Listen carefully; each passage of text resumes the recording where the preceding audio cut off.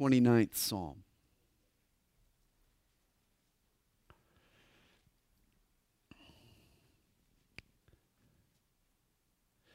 God in heaven, thank you for your word. We thank you for this great day. We've had a good day around here, Lord. We saw lots of folks get baptized this morning. We saw a house full of people who were worshiping you with all their heart. Lord, we left this morning a more grateful people. And we're thankful for what you're doing tonight. Back in that room with those young men, a place where you are molding and making men. Lord, I pray for Nate and Larry. Give them wisdom. Give them strength. Lord, help them be the example for our young men that they need. And Lord, be with Zach and what they're doing, Andy, and what they're doing back in the high school group. Lord, how they need your leading and your guidance. Lord, wherever the middle school girls are tonight and the kids tonight, just bless all these ministries, all the things that are going on here at Calvary Chapel. Lord, we thank you for our church, and we thank you for what you're doing in our hearts. We thank you for many, many things, Lord. We thank you most tonight for your Son, Jesus Christ. We thank you that it's been written of him in the entire volume of the book. It speaks of Jesus. And so help us look for him tonight as we study your word. And in his name we pray. Amen. You know, the Hebrew Psalms are like the landscape of America. They're vast, and they're deep, and they're beautiful. From the mountains to the prairies, to the oceans white with foam. The Psalms cover lots of territory. Pain and pleasure, praise and persecution, hurt and happiness, grief and gladness, loneliness and laughter. We find them all in the Psalms. The Psalms represent a whole landscape of physical and emotional and spiritual setting. In fact, there's a psalm written in and for every conceivable situation. Tonight we come to the 29th Psalm. It's a call to worship. Here David depicts God's might through meteorology. In fact, he tracks a storm at sea as it sweeps across the land. And he credits this storm to the voice of God. In fact, to get the full effect of Psalm 29, you really need to wait until late July, 1st of August, one of those sudden summer thunderstorms, a real thunder boomer when the sky gets black and the winds start to howl and lightning bolts dart across the sky. Next time we get one of those, grab your Bible, run out right in the middle of it, and read the 29th Psalm. You'll be blessed. This is what the psalmist tells us. Give unto the Lord, O you mighty ones. This expression, mighty ones, can be translated sons of God, which is a phrase that the Jews used to denote the angels. So he's saying to the angels, give unto the Lord glory and strength. Give unto the Lord the glory due his name. Worship the Lord in the beauty of holiness. Here we're told to give to the Lord. But as we learned this morning, this can become problematic. Ever try to give a gift for someone who already owns everything? This is our problem when it comes to God. What can we give to God that he doesn't already own, that he doesn't already have? The only thing that God doesn't already possess is our praise and our worship. Hey, the gift that keeps on giving is the glory due his name. Let's worship the Lord in the beauty of holiness. For the voice of the Lord is over the waters. The glory of God thunders. The Lord is over many waters. The voice of the Lord is powerful. The voice of the Lord is full of majesty. The psalmist sees God behind the formation of this storm. His voice is what's causing the thunder to clap. The voice of the Lord breaks the cedars. Yes, the Lord splinters the cedars of Lebanon. The wind sweeps in from the north. God takes a deep breath and he lets it out. And the voice of the Lord sweeps across the north. The great trees of Lebanon, the cedars, begin to crackle. Some of those cedars are as high as 120 feet. They're as wide as 40 foot in circumference. And yet the Lord's voice, his wind, snaps them off like toothpicks. He makes them also skip like a calf, Lebanon and Syrian like a young wild ox. The voice of the Lord divides the flames of fire. God's voice splits through the sky, and lightning darts in different directions. It sends bolts darting across the northern sky. Remember that phrase, the Lord divides the flames of fire. The voice of the Lord shakes the wilderness. The Lord shakes the wilderness of Kadesh. The voice of the Lord makes the deer give birth and strips the forest bare. And in His temple, everyone says, glory. As this storm sweeps southward across the deserts of the Negev, it unleashes incredible power. It begins to shake the wilderness. It creates chaos among God's creation. The pregnant deer panics and gives birth. Get the picture now. Below this storm, there's panic. Everything's in chaos. You know, the deer's been thrown out of rhythm. Above the storm, though, there's great peace. In fact, in the Lord's temple, everyone is shouting, glory, glory. The Lord has this under control. God is awesome. That's why Paul tells us to set your mind on things above, not on things of the earth. So often we focus on the panic below rather than the peace above. Don't we understand that God is in control of the storm, that God is in charge, that there's nothing for us to fear? The Lord is today shaking and rattling this world. Have you noticed the stock market? Have you looked at your 401k? The Lord is rattling us. He's shaking those things. Those who trust in earthly stuff are bound to be disappointed. That's why we need to live above the storm. We need to tether our heart and our hope to God's temple, not to the things of this earth. Well, verse 10 tells us the Lord sat enthroned at the flood, and the Lord sits as king forever. The Lord will give strength to His people. The Lord will bless His people with peace. Read this psalm next time you go look at your 401k statement. Next time you examine the volatility in the marketplace, remember the Lord will bless His people with peace. The Lord sat enthroned above this storm. The flood of Noah's day was the mother of all storms. And yet here we're told that God oversaw the flood from His throne there in heaven. Trust me, the storm you're encountering tonight is nothing for God. It's nothing compared to the flood in Noah's day. The Lord gives strength. If we trust Him, He'll bless His people with peace. And here's an interesting detail. The Jews sung Psalm 29 at what feast? Any guesses? At the Feast of Pentecost, or the Feast of Weeks. And you wonder the reason for that association? Remember when Jesus filled His church with the Holy Spirit? He came on the day of Pentecost as a rushing mighty wind, as a storm from the north. You know, as it crosses the disciples, as it fills the upper room. And guess what they saw above the heads of the disciples? There were little flickers and flames of fire above the disciples' head. The fire had come upon the sacrifice. It was a spiritual storm, complete with wind and with lightning bolts. Imagine being there in the upper room on the day of Pentecost as the Holy Spirit now descends on His church and fills the disciples with His joy and His power, and someone reads Psalm 29 verse 7. At that moment, on that day, the voice of the Lord divides the flames of fire. And then you look up and you see those flickers of fire above the heads of each other and the disciples in that room. Wow. You think to yourself, these Psalms, they have some prophetic insight. The psalmist was speaking of things to come, even in the 29th Psalm. Great psalm. Well, the countdown is on. In 60 days or so now, Barack and Michelle and Malia and Sasha, the Obama family, they're going to move in to 1600 Pennsylvania Avenue in Washington, D.C. A new family is going to move into the White House.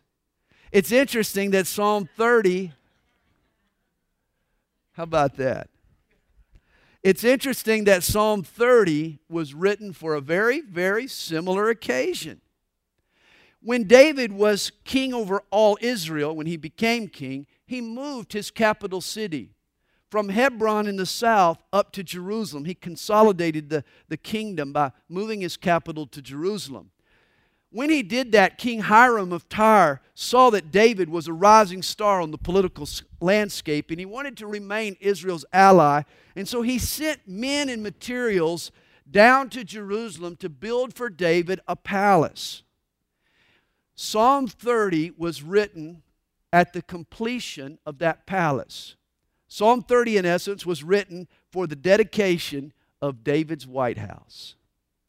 In fact, today you can visit the old city of Jerusalem and you can tour the archaeological digs there underneath the street level.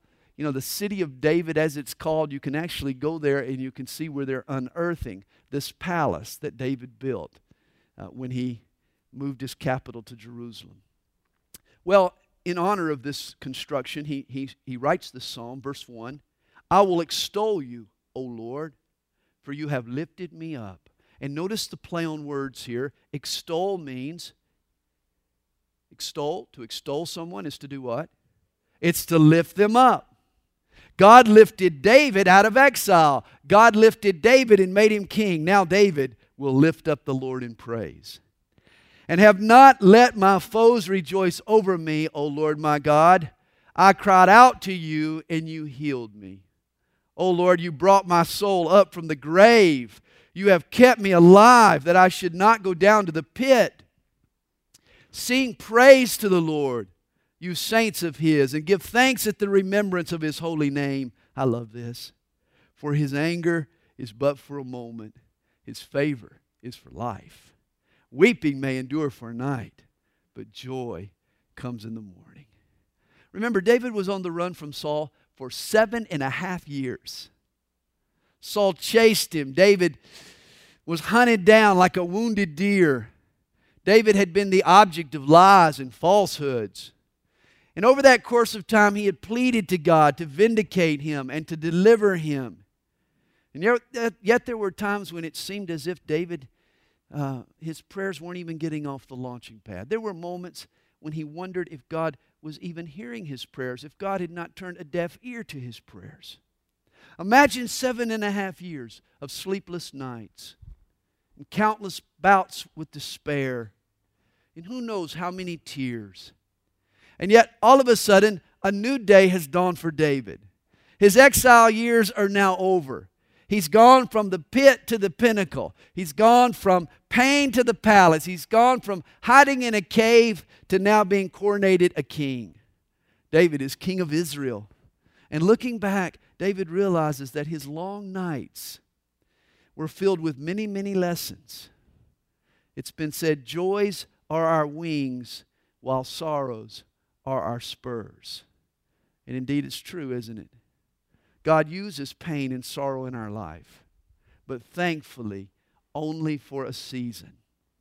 You know, for the child of God, weeping may endure for a night, but joy comes in the morning. His anger is but for a moment. His favor is for a lifetime. God will spank His child. If you've been His child for very long, you know. God is faithful to spank us when we step out of line. He's not afraid to use His belt on one of His kids. God isn't timid. But with the paddling comes a mercy. For He always disciplines us with a lesson in mind, with a purpose in mind. Charles Spurgeon once wrote, God soon turns from His wrath, but He never turns from His love. God's discipline is always a sign of His love for us. It's interesting, though, the experience of an unbeliever is just the opposite. His joy is but for a moment, while his weeping is forever. You know, there's a difference between an unbeliever in need of a Savior and a believer in need of a spanking. An unbeliever has done nothing to appease God's anger over his sin. Therefore, he's left to experience God's wrath for the remainder of all eternity. Verse 6 tells us, now in my prosperity I said, I shall never be moved. Wait a minute, David. Don't be too confident now. You have to abide in Christ. You have to continue to walk in humility and continue to trust in the Lord. Don't say you shall not be moved. It's not over.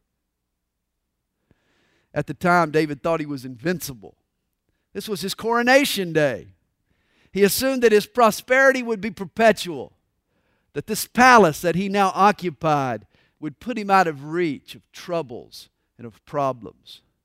Ironically, it was from the very porch of this same palace that he looked out over the rooftops one night and he saw a woman bathing in the moonlight. And what happened in that same palace that night almost cost him his kingdom. Wait a minute, David. Don't get overconfident. He says, I shall never be moved. Lord, by your favor, you have made my mountain stand strong. You hid your face and I was troubled. I cried out to you, O Lord, and to the Lord I made supplication.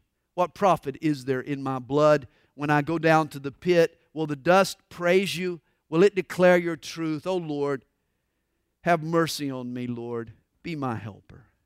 You have turned for me my mourning into dancing. You have put off my sackcloth and clothed me with gladness, to the end that my glory may sing praise to you and not be silent. I love these words. He says, you have put off my sackcloth. It means literally to tear off. In other words, you've torn off my sackcloth. The Lord doesn't want to see us grieving and mourning. Just as soon as we repent, He's quick to tear off that sackcloth and clothe us with glory and dancing and singing. Salvation is a swap. Dancing for depression. Glory for grieving. Fall to your knees and you'll soon be doing a jig with your feet. Repent, and you'll find dancing in the morning. Well, the psalm ends, O Lord my God, I will give thanks to you forever. It's interesting that Psalm 31 was quoted by Jeremiah, later quoted by Jonah, and finally quoted by Jesus. It's been called a mosaic of misery and mercy. The psalmist is riding in between the crest and trough of a gnarly wave. He's getting churned up and rolled over. In this psalm, he's fighting to stay alive. We don't really know when David wrote this psalm. It's possible that it was the composite of feelings that he had in various experiences and in different times. Certainly it was written during a time of heavy persecution. It's interesting, David addresses this psalm, Psalm 31, to the chief musician. If you've been paying attention now, the last psalm that was addressed to the chief musician was Psalm 22, which was a prophecy of the cross of Jesus. It's amazing that this psalm also looks to his suffering and at points deals with the crucifixion. Well, verse 1 tells us, In you, O Lord, I put my trust. Let me never be ashamed. Deliver me in your righteousness. Bow down your ear to me. Deliver me speedily. Be my rock of refuge, a fortress of defense to save me. For you are my rock and my fortress. Therefore, for your name's sake, lead me and guide me. Pull me out of the net which they have secretly laid for me. For you are my strength. Into your hand I commit my spirit. You have redeemed me, O Lord God of truth. And I'm sure you recognized those words, didn't you? Into your hand I commit my spirit. Luke 23, verse 46. These are the words that Jesus spoke just before He surrendered His life into the hands of the Father and died for our sin. And yet, these are also appropriate words for us to pray. Into your hands, Lord, I commit my spirit. On the cross, God purchased our lives. That's why it's fitting now for us to continually place back into God's hands what belongs to Him. Often I remind God, God, I belong to you. I'm not my own anymore. I'm yours, Lord. I like to put my hands back into God's hands, my life back into God's hands. I like to remind Him that I'm His investment. That He died to save me, that He's invested so much in me. I like to remind Him I'm His investment. You take care of your investments, don't you?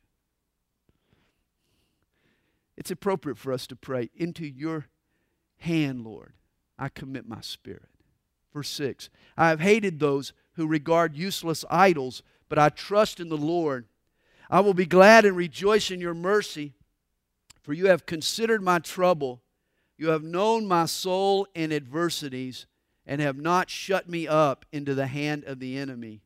You have set my feet in a wide place. You know, for years, David felt like he had been sort of tiptoeing around danger, always on the edge of trouble. But now, all of a sudden, God has set his feet in a wide place. He feels secure. He feels safe. God has become his security.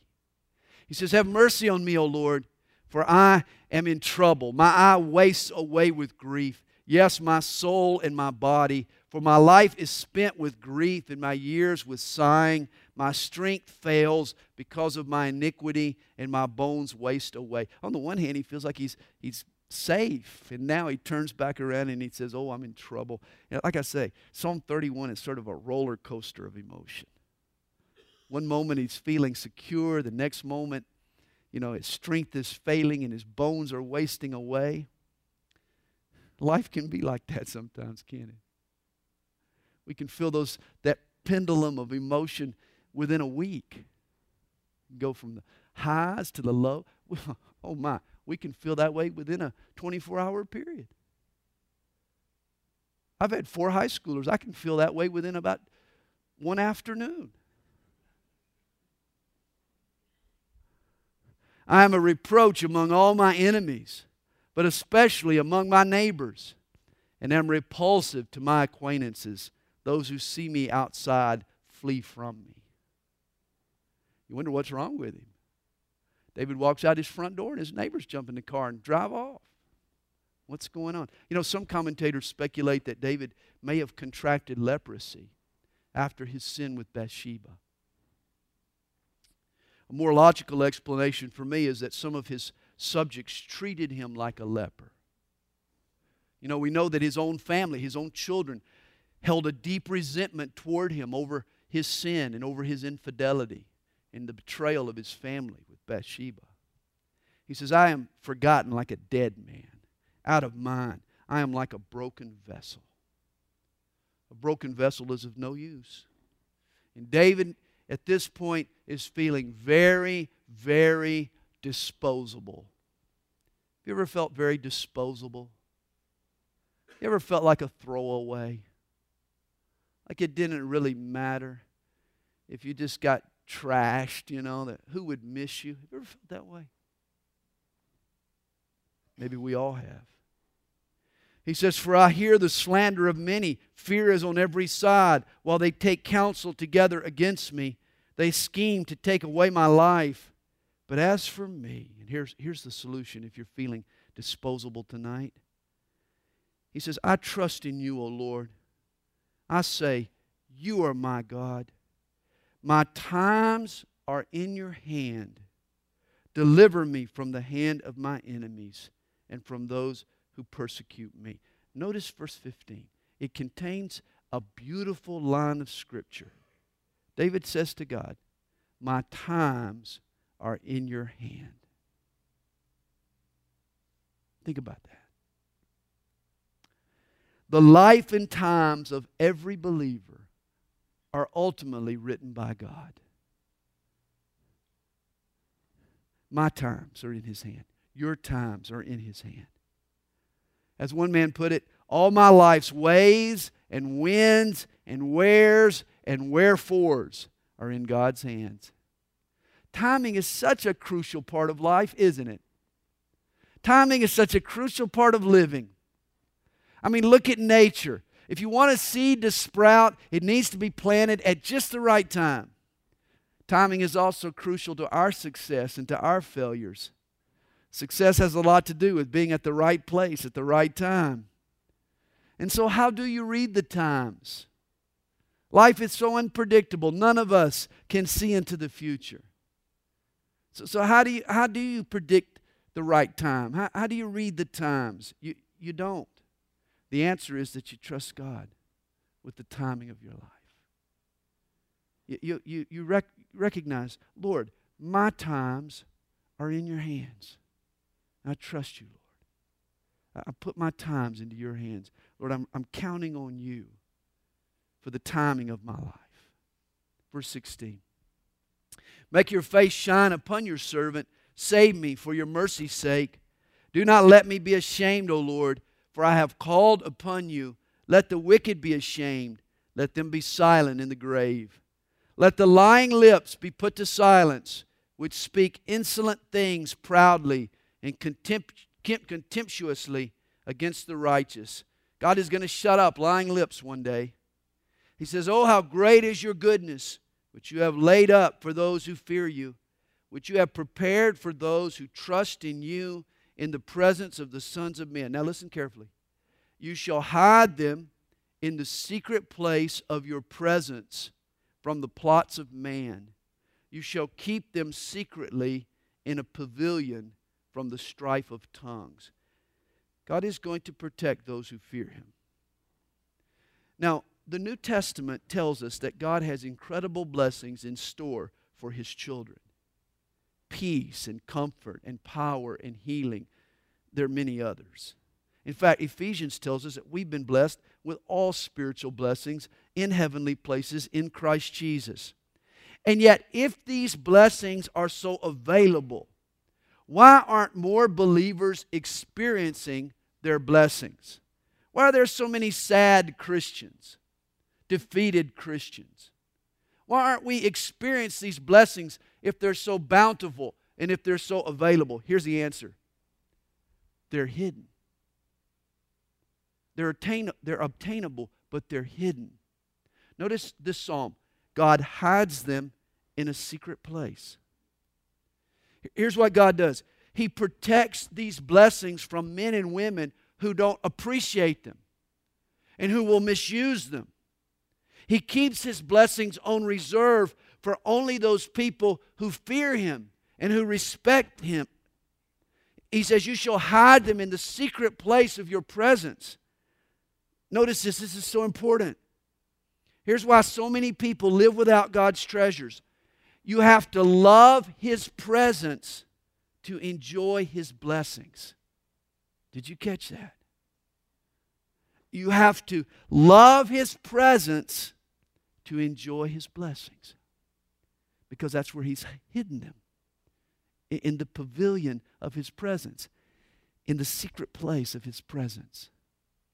That's why I love that song we sing. The secret place. You know, to know God, to have that intimate relationship with God. When you get Him, you get everything else that comes with Him. But if you're seeking the other stuff, you miss Him and you don't get anything. But when you seek Him, the treasures, the blessings come with Him. Verse 21, blessed be the Lord, for He has shown me His marvelous kindness in a strong city. For I said in my haste, I am cut off from before your eyes. Nevertheless, you heard the voice of my supplications when I cried out to you. How many of us in a moment of despair have wrongly concluded that God has let us down? How many of us have said in our haste, oh God let me down. God wasn't there. Wait a minute. Are you sure? And then the next day God comes through, and afterwards what are we doing? We're apologizing, we're sorry, we're repenting. Lord, I'm so sorry.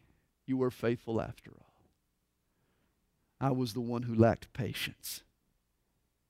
He says, oh, love the Lord, all you His saints, for the Lord preserves the faithful and fully repays the proud person. Be of good courage, and He shall strengthen your heart, all you who hope in the Lord.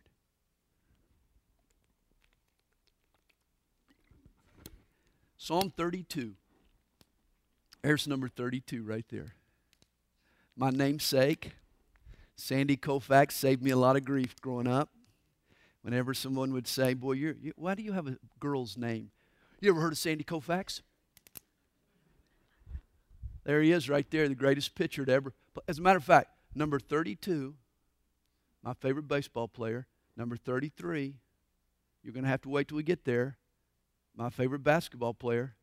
And number 34, my favorite college football player. You're going to have to wait till we get there. I'm just giving you a little tip. Psalm 32 is labeled a contemplation. The Hebrew word is meskil. 13 Psalms have this same title, a contemplation. These are sermons set to song. You know, God created music, and He gave it to the church not just for worship. It's also a way to convey a message. Sometimes sermons are set to songs. One Sunday I may just break off and sing to you for 30 minutes and just sing the sermon to you.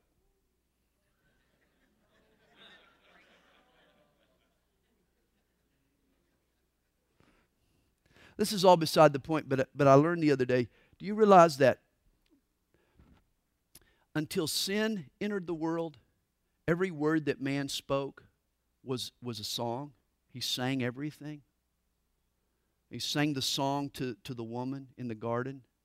The only time he starts speaking words is when after sin entered into the world. Could it be that God meant for us to communicate just by singing to each other all the time? It was that was to be the mode of communication, and sin is what robbed us of that melody and that song. Isn't that interesting? Just threw it in there. This is a song, a sermon set to a song. Remember, after David sinned with Bathsheba, remember he was confronted by the prophet Nathan. And David repented of his sin. To David's credit, as soon as his sin was exposed, he came clean. And he wrote Psalm 51 as a confessional. In Psalm 51, David promises to help others profit from his mistakes. In fact, in verse 12 and 13 of Psalm 51, he prays to God, "Restore to me the joy of your salvation and uphold me with your generous spirit. Then will I teach transgressors your ways, and sinners shall be converted to you." Well, Psalm 32 is David's attempt to keep his promise and to teach sinners God's ways. This psalm is a first-hand account of the importance of repentance in our lives. Also note that Psalm 32 was sung by the Hebrews on the Day of Atonement. This was their national day of fasting and repentance. You see, the Jews, they would come to the temple on the Day of Atonement, and they would be dressed in sackcloth and ashes, symbols of remorse and repentance. And they would sing Psalm 32, "Blessed or happy is he whose transgression is forgiven, whose sin is covered." Yet as they sang, no one looked very happy. They all looked sad. They were in sackcloth and ashes. Everyone was bogged down with guilt. They were deeply aware of their sin. That is, until the high priest exited from the Holy of Holies. He had offered the sacrifice and he had sprinkled the blood on the mercy seat. And his appearance before them meant that God had accepted their sacrifice. And now their sin was covered. And at the sight of the priest, suddenly the crowd would erupt in celebration. They would begin to praise the Lord. Now they felt forgiven. Now their sin and guilt was gone. And they would begin to dance and sing and rejoice. But they knew there could be no blessedness, no happiness, until there had been repentance and forgiveness. And the same is true for us. There can be no happiness, no real blessedness, until there's true repentance. He begins, "Blessed is he whose transgression is forgiven, whose sin is covered. Blessed is the man to whom the Lord does not impute iniquity, and in whose spirit there is no deceit." Impute is an accounting term. It means to record in the ledger. When a Christian sins, we know that we've sinned. God knows that we've sinned. Our friends and even our enemies know that we've sinned. And yet, because sin is imputed, it's not recorded in the ledger. Sin is not imputed to the man who's been forgiven by God. We're in Christ. The sacrifice of Jesus blots out all of my debts. His righteousness supplies all of my assets. That's why when I sin and I'm in Christ Jesus, my sins are forgiven. They're not imputed. The Lord does not impute iniquity. When I sin, He doesn't write it down. Doesn't mean that I didn't do it. Doesn't mean that He didn't see it. But He doesn't write it down because I'm in Christ. And He doesn't impute sin against me if I'm trusting in Jesus. And He doesn't you either. One day, I'm going to stand before God. And God is going to open the ledgers. And guess what? They're going to be perfect. They're going to be perfect. There are going to be no debts on the debtor side. There's going to be all righteousness on the righteousness side. That's what my ledger is going to look like. And Satan is going to have a duck. He's going to step up and he's going to say, wait a minute. But God, I've been watching this guy. God, I've got videos and snapshots and tape recordings and Kathy's testimony. I got it all against that guy. I got everything I need to convict that Sandy Adams guy. But you know what God is going to say? Hey, all that is inadmissible evidence because it's all been blotted out and washed away through the blood of Jesus Christ. Thank you, Jesus. It cannot be imputed. Blessed is the man to whom the Lord does not impute iniquity. Remember when Paul sent Philemon's runaway slave Onesimus back home? Paul cleared up the ledger. Philemon was told to receive his former slave as he would receive Paul. Paul said, if he owes you anything, charge it to my account. I'll cancel his debt. And then he says, treat Onesimus like you would treat me. This is what Jesus does to us. If he says, hey, if he owes you anything, charge it to me. I'll cover his debts. And then I want you to treat him like you would me. I want you to bestow on him my righteousness.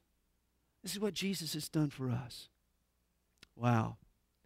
In the heavenly ledgers, our sin is erased from the hard drive. Isn't that cool? Gone.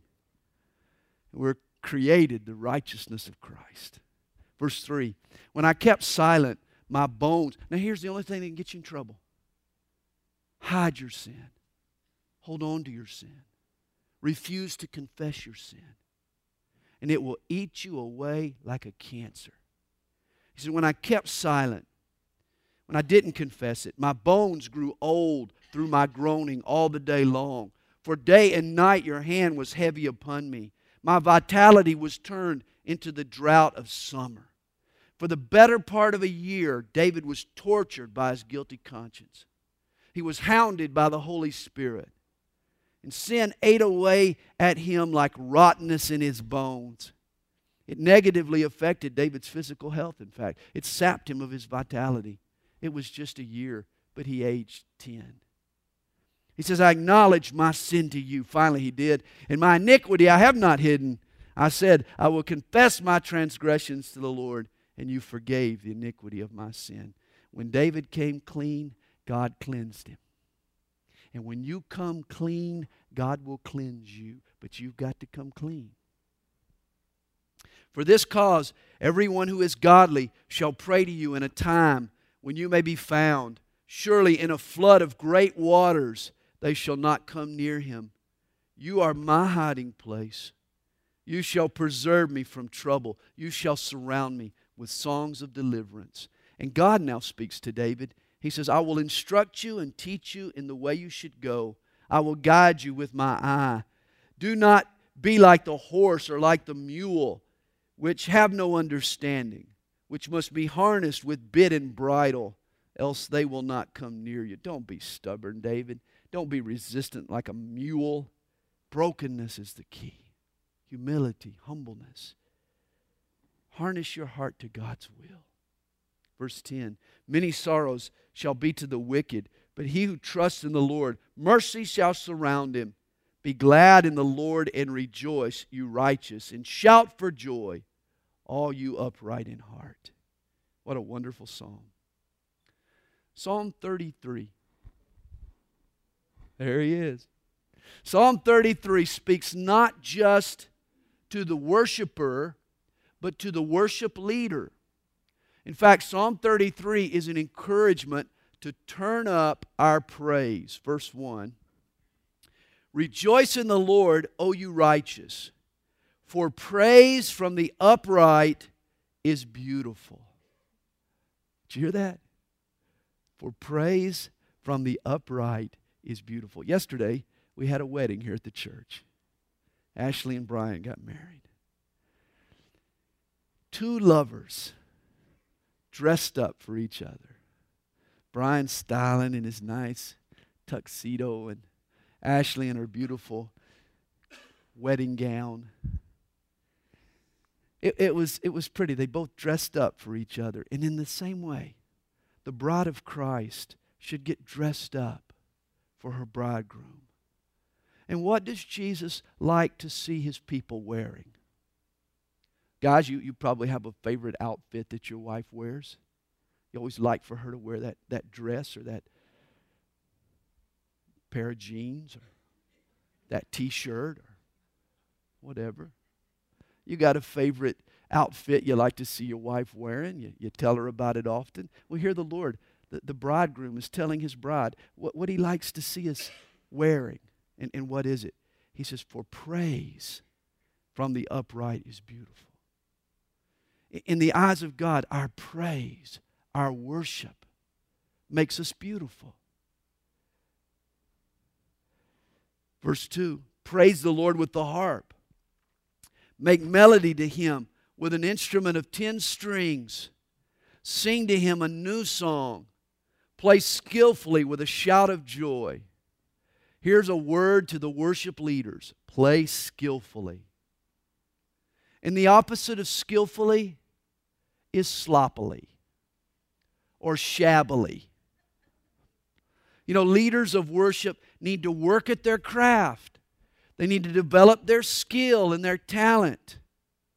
The praise of God deserves our very best efforts. Too often the church chooses between art and heart. It should never have to choose. We should value both. Too often, though, the church chooses between art and heart. Some churches have the joyful noise mentality. You know, it doesn't matter how you sound. God listens to your heart. So just wail away, and God will love what He hears. And God might, but that doesn't mean the rest of us will. And these are the churches that have people like me on the worship team. God forbid. Other churches, they'll go to the opposite extreme. They hire professional musicians.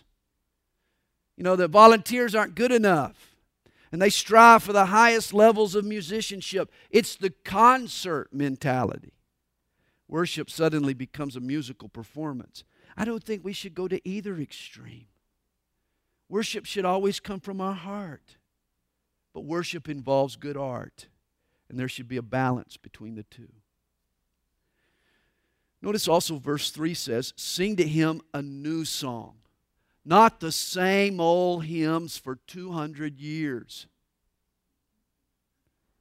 And you know, we're on a kick around here about singing the hymns, and it's okay, and it's fine, but I want to sing a new song. You know, if we get back to some new songs, blame it on me, all right? I don't want to sing the same old hymns, the same old songs. They've been singing. Some of those things are they're fossilized. God wants a new song sung, an exciting song, a song that reaches the next generation and the next generation and the next generation. I'm not making it up. This is what God desires. He says, sing to him a new song. God desires that. It's important. You know, notice this phrase, new song. It means one that has never been heard before. In other words, an original song. Sing an original song to me. Do you ever make up songs to the Lord? Are you walking through the day and you just sort of start making songs up? You never do this when anybody can hear you. You always do this kind of under your breath, but I sing songs like that to the Lord. I just kind of make up new songs. I like better, though, the new songs that Josh makes up. They're even better. But we need to write new songs. We need to sing songs that are our songs. I think that's what God desires. That doesn't mean we're not going to do any more hymns. We are. Don't worry. But we also need to sing a new song. That's biblical. For the word of the Lord is right, and all His work is done in truth. He loves righteousness and justice. The earth is full of the goodness of the Lord. By the word of the Lord the heavens were made, and all the host of them by the breath of His mouth. He gathers the waters of the sea together as a heap. He lays up the deep in storehouses. Let all the earth fear the Lord. Let all the inhabitants of the world stand in awe of Him. For He spoke, and it was done. He commanded, and it stood fast. The words were spoken, the worlds were spoken into existence with nothing more than the power of God's word. Let there be, and suddenly there was. Wow, the power of our God. The Lord brings the counsel of the nations to nothing. He makes the plans of the peoples of no effect. I was thinking about this week. We're like ants at the picnic. I'm sure those ants have a plan, but the ant plan is subject to the plan of man. The ant plan can sort of get ended like boom, like that, just with one stomp of the foot. All the ant plans are gone. Likewise with the policies and the strategies of nations. They're ant plans. For in one bold move, the Almighty God can just do something different and just wipe out all of those plans. The Lord brings the counsels of the nations to nothing. He makes the plans of people of no effect. The counsel of the Lord stands forever, the plans of His heart to all generations. Only God's plan shapes eternity. The rest are just ant plans. Blessed is the nation whose God is the Lord, the people He has chosen as His own inheritance. Of course, this was the nation Israel. And yet I suppose this verse could also be applied to America. And I guess here's a primer on why America has risen to such prominence on the world stage. When we've made God our Lord, He's blessed us. Blessed is that nation. Much of our history, God, the true God, has been our God. But this verse might also explain part of our demise. For who is our God now? We wonder. Verse 13, the Lord looks from heaven. He sees all the sons of men. From the place of His dwelling, He looks on all the inhabitants of the earth. He fashions their hearts individually. He considers all their works. Notice God fashions their hearts individually. I like this. Discipleship, growing in Christ, is not some cookie-cutter approach. It's never a one-size-fits-all operation. God works in our lives personally and individually. Isn't this wonderful? That He tailors a specific plan of discipleship for you. Now, His objective is the same. He wants us all to be like Jesus. But His means of getting there is different from person to person. There's one commonality. God's plan of discipleship always involves a certain amount of pressure and squeezing. He fashions their hearts individually, but that word fashion means to mold by squeezing. And this is how God molds us and gets us to that Christ-likeness. He puts some pressure on us. He begins to squeeze us in certain areas. And He starts shaping us like a potter would shape the clay by applying pressure where we need to change. He squeezes us like a tube of toothpaste. He squeezes until we shift the right way. Verse 16, no king is saved by the multitude of an army. A mighty man is not delivered by great strength. A horse is a vain hope for safety. Neither shall it deliver any by its great strength. Don't be deceived, he says. A king's strength is not in his military might. God is his deliverer. God is his safety. Behold, the eye of the Lord is on those who fear him, on those who hope in his mercy, to deliver their soul from death and to keep them alive in famine. Our soul waits for the Lord. He is our help and our shield. For our heart shall rejoice in him, because we have trusted in his holy name. Let your mercy, O Lord, be upon us, just as we hope in you.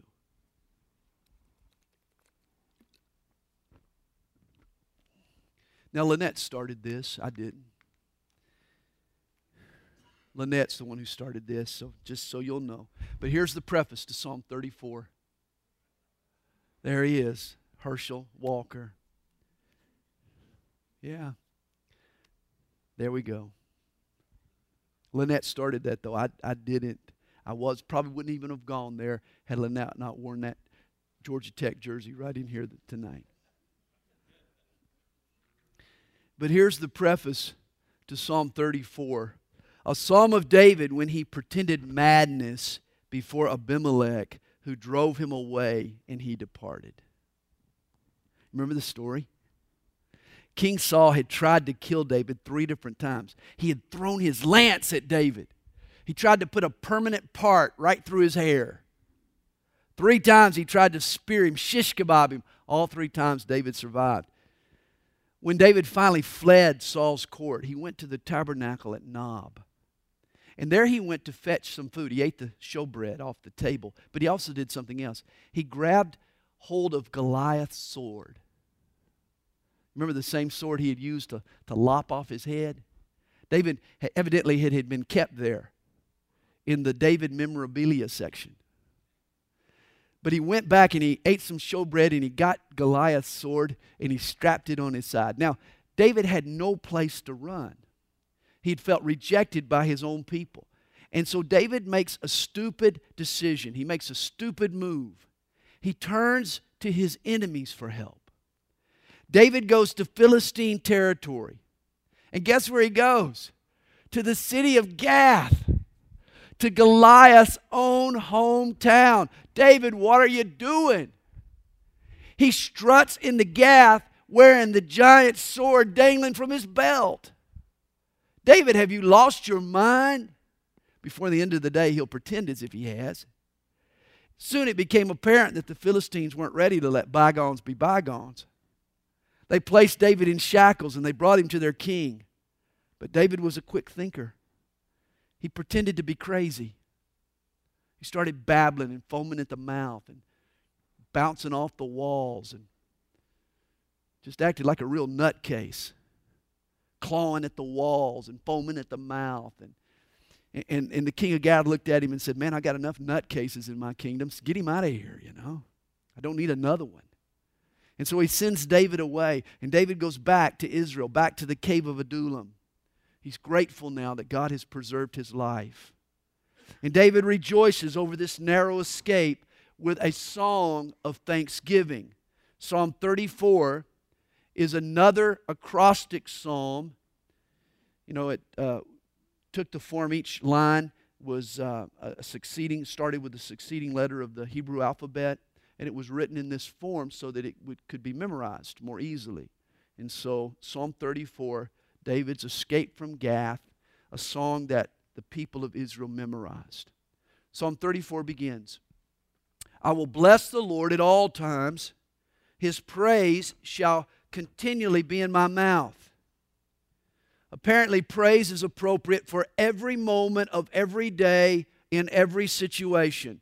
At noon, at night, when you rise up, when you lie down, when you're in the tub or the shower or the car, or when you're alone or when you're with friends. When is it appropriate to praise the Lord? At all times I will bless the Lord, he says. My soul shall make its boast in the Lord. The humble shall hear of it and be glad. Oh, magnify the Lord with me, and let us exalt his name together. I hate to say it, but I love to boast. I like to embellish a story and accentuate some accomplishments. I like to magnify and I like to amplify, and I don't know too many people who don't. And that's okay as long as we boast in God. David said, I make my boast in the Lord. It's him that I'm always amplifying and magnifying. I'm always turning the spotlight on God. I'm always exalting His name. He says, as a matter of fact, let's both come together and boast in the Lord and exalt His name together. That's always a good thing to do. Just sit around and amplify God. He says, I sought the Lord, and He heard me, and He delivered me from all my fears. His troubles were his own creation. He had done a dumb thing. He had walked over to the enemy's side, and yet God had still delivered him. You know, God doesn't penalize stupidity. Aren't you glad? He delivered David from all his fears. Verse 5, they looked to him and were radiant, and their faces were not ashamed. The poor man cried out. Here the king calls himself the poor man. I like that. David says, the poor man cried out, and the Lord heard him and saved him out of all his troubles. The angel of the Lord encamps all around those who fear Him and delivers them. I've heard when you become the President of the United States, the government dispatches Secret Service agents to watch out for your welfare. Well, you know, God does the same for His children.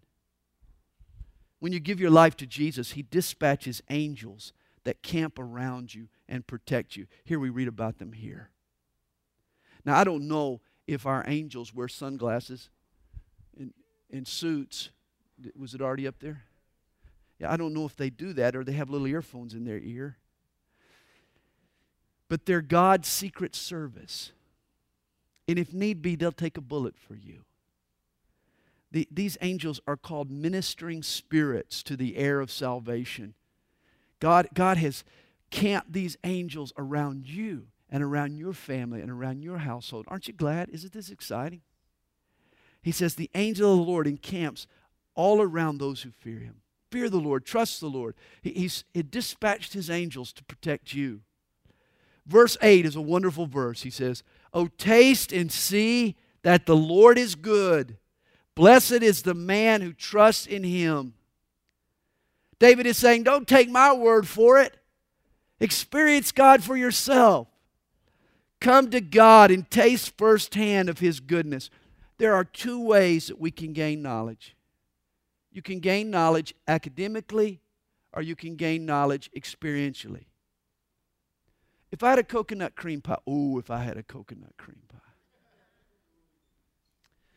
And I wanted to discover the taste of that coconut cream pie, I could proceed in two ways. I could actually cut a slither of the pie, put it under a microscope. I could do all kinds of little clinical testing on the pie. I could find out the chemical composition. Then I could do a biopsy on the taste buds on my tongue. And I could sort of feed them into a computer, and I could analyze the data. And then I could compare my body chemistry with the composition of the pie, and I could deduce an outcome of what it might taste like, how pleasant it would be or unpleasant it would be if I ate that coconut cream pie. Or I could just save a lot of effort, and I could just eat a bite. David is saying, hey, if you want to know God, don't spend the next 50 years studying theology. That's not necessary. You can just open up your heart and invite Him in, and you can know Him just like that. Oh, taste and see, for the Lord is good. It's simple, man. Happy is the man who trusts in God. Oh, fear the Lord, you His saints. There is no want to those who fear Him. The young lions lack and suffer hunger, but those who seek the Lord shall not lack any good thing. And this is such a strategic verse. This is what you need to teach your kids. For there are many new Christians who return to their old life because they're afraid that God is going to leave them hanging, that there's something they're going to miss out on if they follow Jesus. You see, Satan loves to focus us on what we're leaving behind or on what we're giving up to follow God. He doesn't want us to see that God is going to replace that with something infinitely better. We don't need to worry. We have God's personal promise. And here it is, verse 10. Those who seek the Lord shall not lack any good thing. No one who follows Jesus ends up lacking or feels cheated or feels left out. Come, you children, listen to me. I will teach you the fear of the Lord. Who is the man who desires life and loves many days, that he may see good? Keep your tongue from evil and your lips from speaking deceit. Depart from evil and do good. Seek peace and pursue it. David desired life, and he longed for long days, and he wanted to see good. But he had sought it by turning toward evil. He had gone down to Gath. He learned the hard way that the key to God's blessing is to depart from evil, not run toward it. The eyes of the Lord are on the righteous, and His ears are open to their cry. The face of the Lord is against those who do evil, to cut off the remembrance of them from the earth. The righteous cry out, and the Lord hears and delivers them out of all their troubles. The Lord is near to those who have a broken heart, and saves such as have a contrite spirit. Many are the afflictions of the righteous, but the Lord delivers him out of them all. I'm sure you know that none of us are promised an affliction-free life. To the contrary, David tells us that many are the afflictions of the righteous. In the evil world that we live in, those who seek after righteousness will become a lightning rod for affliction. Jesus said, in the world you will have tribulation. But if we humble our hearts, if we cry out to God, He promises to deliver us from all of our afflictions. Verse 20, He guards all His bones, not one of them is broken. And here is a verse that's quoted again in John 19, verse 36. It was spoken of Jesus on the cross. Remember, the Romans usually hastened a crucified person's death by breaking his legs. This caused the victim to be unable to push himself up to take a breath, and therefore he suffocated. It hastened his death. Yet when the soldier came to break Jesus' legs, you remember he was already dead. And so not one bone was broken, in fulfillment of the psalm and of the prophecy here by David. Isn't it interesting? A pagan Roman's action fulfilled a king of Israel's prophecy. It's interesting. Well, Psalm 34 closes. Evil shall slay the wicked, and those who hate the righteous shall be condemned.